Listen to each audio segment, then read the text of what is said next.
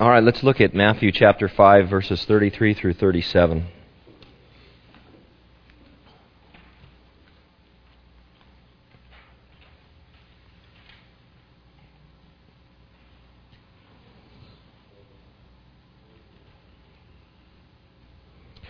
Again, you have heard it said to those of old, "You shall not swear falsely, but shall perform your oaths to the Lord."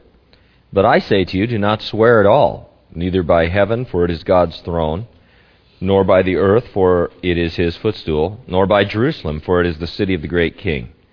Nor shall you swear by your head, because you cannot make one hair white or black.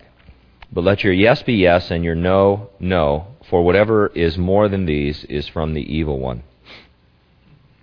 Today, a salesman might be false in any number of ways. He might withhold information. That's a classic technique. It's not a lie as far as he's concerned. It's just an omission. He just didn't tell you everything that you could have known. He's certainly going to exaggerate. He might change the terms during the deal. That's happened to me before. I remember we had this guy was a Christian friend of mine who was a real estate agent when we first moved here, and I was going to list my house in San Bernardino with him. There's no doubt about it. But he still went through his whole sales spiel and the whole thing. And I told him I wanted a 30-day listing because of some things that were going on, and he agreed. And then at the end of 30 days, I realized I had a 90-day listing, and so I had to call him and beg him, I must have misunderstood. And I said, no, you didn't. Or he might lie outright, as if it's your fault if you believe him, since lying is to be expected as part of the process. I think this, whenever you go to a car lot, this is kind of there's almost like a ballet that takes place between you.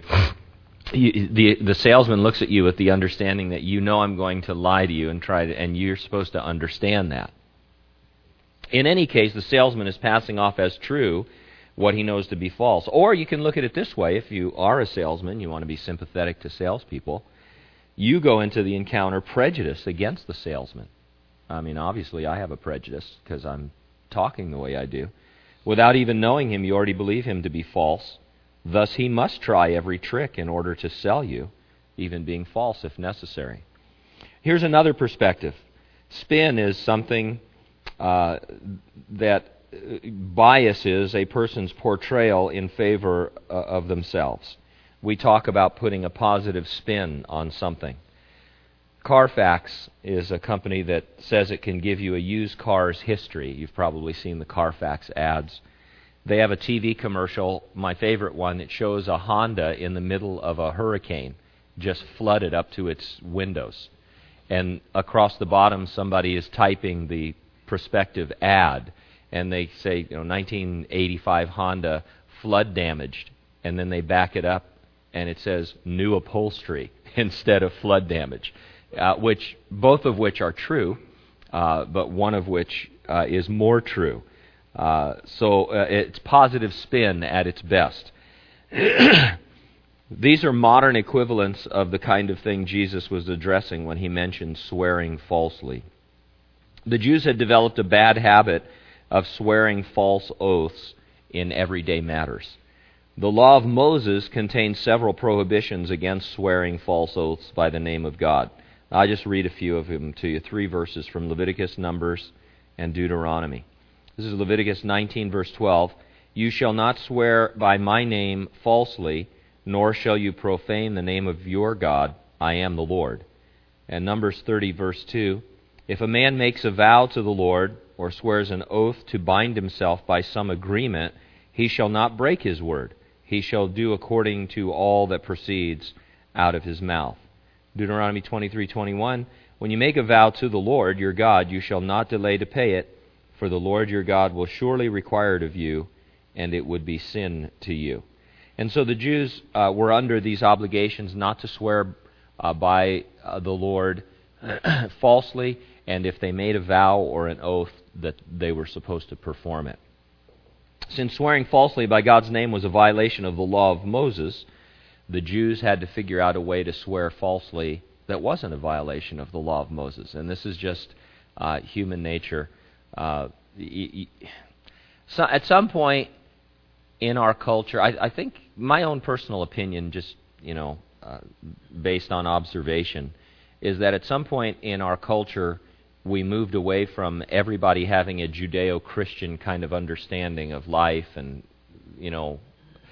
how things were supposed to work.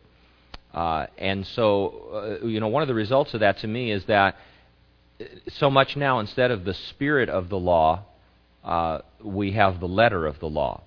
And what I mean by that is situations you look at and say, well, this is, everybody should agree that this is what should happen in this case, but, no, because the law says this, and there's this loophole and that loophole, and now you have all this minutia of the law, and you have to have everything written out just right. And I was telling somebody the other day, because they had something happened, and I said, hey, you don't even want to go to court. I mean, not that our court system is bad or our judges. I mean, that's all fine. But you don't want to go to court because you're never sure what's going to happen in court anymore.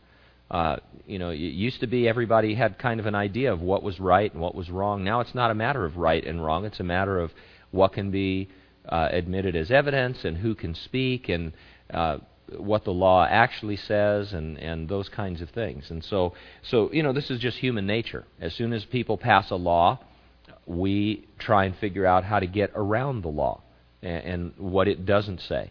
Well, it didn't mention this, and so I'm okay here, and then they have to amend it to mention that, and it's just human nature. It's tax time, and we're all familiar with this. We love paying our taxes, but we also want to find every loophole that we can, and nothing wrong with that, but we're just that way. And so the Jews, they didn't want to swear falsely, but they found swearing and making oaths an important part of everyday life, whether it was, as I suggest, business transactions or just talking with one another.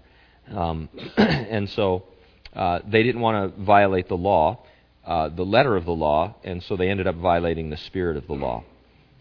So what they would do, I'm told by historians, they sought to avoid the sin of swearing falsely by God's name by substituting the words heaven or earth or Jerusalem or my head as that by which they swore. And so they wouldn't say, I swear to God, or I swear to Jehovah. They'd say, I swear by Jerusalem, or I swear by my head, on myself, on my honor, or I swear by this. And since you weren't swearing by God, it wasn't really a real oath. It was just an everyday exaggeration to try and get somebody to buy your bagel as opposed to somebody else's, or to convince your wife that you weren't cheating on her, or whatever the situation might be. And if called on it, if it was like, hey, I remember years ago, I was trying to lease a car, and I told the guy, I said, hey, I want you to work this out as a 2-year deal. Can you do that? And he goes, oh, yeah, no problem. We can do this for 2 years, And I got all the way to signing and found out that it was a 3-year deal. And I said, you must have made a mistake here. And the other guy, oh, no, we can't do any 2-year deals. I mean, that's, you must have misunderstood, And I go, well, here's what I understand. And I just left, which is fun. Gene and I got kicked out of about a dozen dealerships when we bought his Toyota Echo. It got to be, to where we were looking at Vespa motor scooters, it's at one point, because we never thought we'd buy a car. But so, it's these everyday situations where people feel like they need to convince you of something.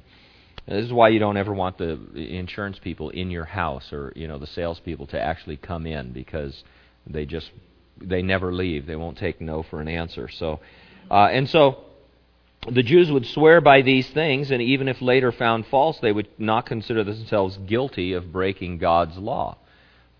They would, okay, well, you caught me, but this is just the way we do business, or whatever, however you want to explain that. But they felt like they were clean as far as their religion was concerned. And so Jesus points out it's useless to try to avoid swearing by God's name by substituting another noun for His name. What I like about the Lord here is He approaches it rationally. I mean, you and I would just say, hey, that's just lame, and you guys know it's lame. But he gives him a logical argument. He says, if you swear by heaven, well, you're swearing by God's throne anyway. So it's in a sense, you're still swearing by God. If you swear by the earth, well, God created the earth, and the Bible says it's His footstool, so you're still it still involves God. If you swear by Jerusalem, it's the city of God, it's the royal capital. And if you swear by your own head, God created you.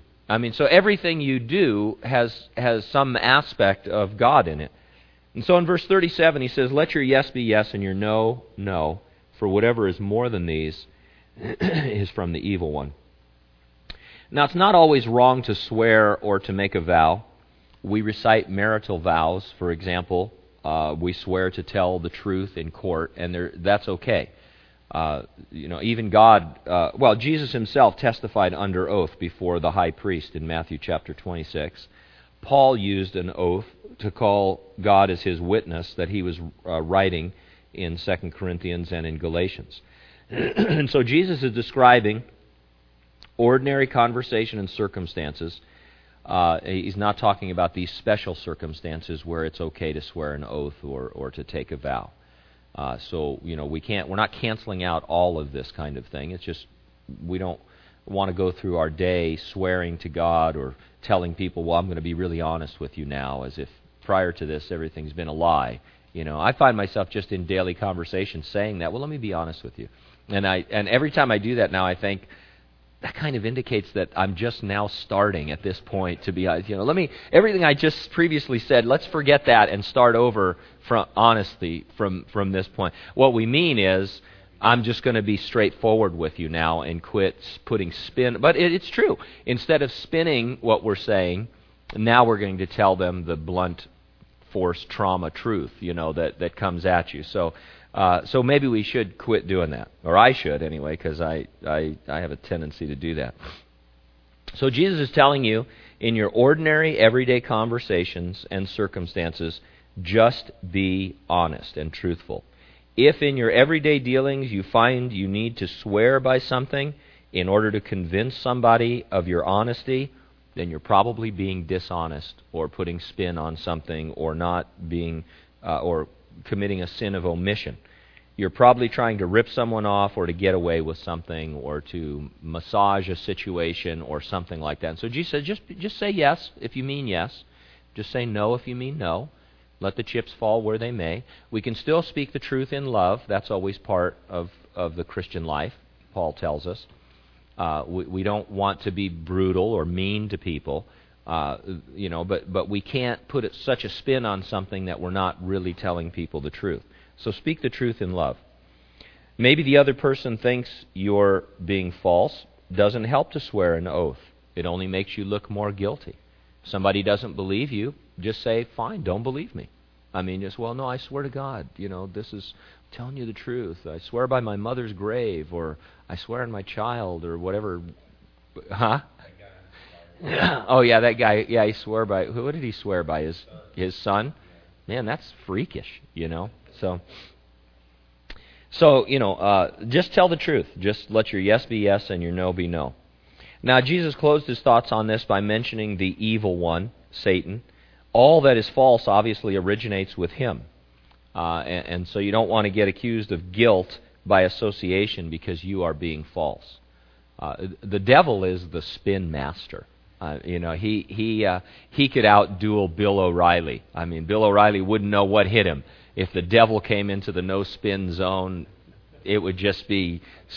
it would be crazy stuff. The next thing you know, Bill O'Reilly would be, on Skid Row. Look at the devil. Anytime he talks, he has such an amazing spin. There in the Garden of Eden, well, has God really said that if you eat of this, you'll die? Isn't it kind of a beautiful fruit? And wouldn't it make you wise, being like God? And then he talks to Jesus out in the wilderness, and he goes, well, here's what the Bible says, and he's got this amazing spin that he puts on things. And so we'll probably never really be able to listen to spin anymore without thinking of the devil. All these political people, that get on. Yesterday I was listening and I don't want to get, you guys wait until afterwards to come to blows, but there's a big argument now about Al Gore's house or houses, multiple houses, but his mansion in Tennessee, and how he uses 20 times more electricity every month than the average American, and yet he's on. And so they talked to this Democratic strategist who put this amazing spin on it, and I forget the commentator, but it's the white-haired guy, John. Anyway, he said to the gal, he goes, "I don't even know what you just said." He goes, "Is that English? Are you speaking English?" And she goes, "Yeah, I had to go and look up some of this stuff myself," but because she was talking about carbon footprints and energy credits, and I think what she was trying to say is that, yeah, he uses 200,000 kilowatts a year, but he buys energy credits that offset that, and so his carbon footprint is less than the average Americans, and it was just a mind-blowing spin. I mean, it really, and even she was laughing. Even the Democratic lady was laughing because she knew that it. And sometimes you listen to this stuff and you think, how are they going to spin this to be something positive? When all of us, in a rational world, we would say, yeah, that's a problem. He's having a little bit of trouble reducing his energy use. If he's using 20 times more energy than you and I, it is a problem, because there are people, if you want to get into this whole green thing, there are people who are sincere about that. They did a piece on Ed Begley Jr. He's an actor who really is into this with, bicycling and walking and electric cars and solar power and all of this kind of stuff. I mean, he's sincere about reducing his carbon footprint and all, and so spin. So anytime you hear these people spin, that comes from the Garden of Eden, that comes from the devil, and some people are masterful at it. They're really, really good at it. So think about that during this next election year. We need probably somebody from a Christian news source to just get up and say, "Get thee behind me, Satan," every time one of these people does this. Now, Jesus was not reinterpreting the law just as a point overall. We see that he was returning to its original intention. When Jesus said, "This is what you've heard, but here's what the law really meant," it's not an interpretation, it is the original intent. Be honest in your conversations and circumstances. Swear oaths only in very special circumstances. When you do, fulfill your oath. Ordinary oaths are unnecessary. Your yes should mean yes, and your no should mean no. Now, one final or further insight from Jesus' teaching about swearing oaths. The Jews were dividing into compartments different parts of their lives. This is a kind of an overall thing. It's like, well, if we're in the temple talking about religious things, we make oaths and we swear vows and we keep them. But if we're in the business world or in our homes or at the coffee shop or whatever, then that's a different compartment. It's dog eat dog out there. You have to do these things in order to survive and all of that. And so they wouldn't swear falsely by God in spiritual matters, but they would swear falsely in business or personal matters. This is the criticism that many times people level against Christians, sometimes valid, many times invalid, that, well, you act spiritual on Sunday, but the rest of the week, this guy is doing, yeah, I bought a car from that guy, and stuff. And in fact, I did this myself, and we bought a car once from, there used to be a Chrysler dealer in town, Liberty. Yeah, anyway, we bought a car, that Vista, and the one guy, he totally ripped me off. I was pretty naive even back then. And then he started telling me, later on about the church he went to and stuff, and my wife said, yeah. Anyway, so we have this sense that, well, everybody has this natural sense that your life should be in integrity. There should be a whole to it, but we always try and divide it up. Well, this is church and this is work. And so the insight is that life cannot really ever be divided into compartments, in some of which God is involved, but not in others. And so let me just finish with this interesting quote from commentator William Barclay. Barclay says, "There cannot be one kind of language in the church and another kind of language in the shipyard or the factory or the office. There cannot be one kind of conduct in the church and another kind of conduct in the business world. The fact is that God does not need to be invited into certain departments of life and kept out of others. He is everywhere, all through life, and in every activity of life. He hears not only the words which are spoken in His name, He hears all the words. We will regard all promises as sacred if we remember that all promises are made in the presence of God. Amen? God bless you. Have a good day.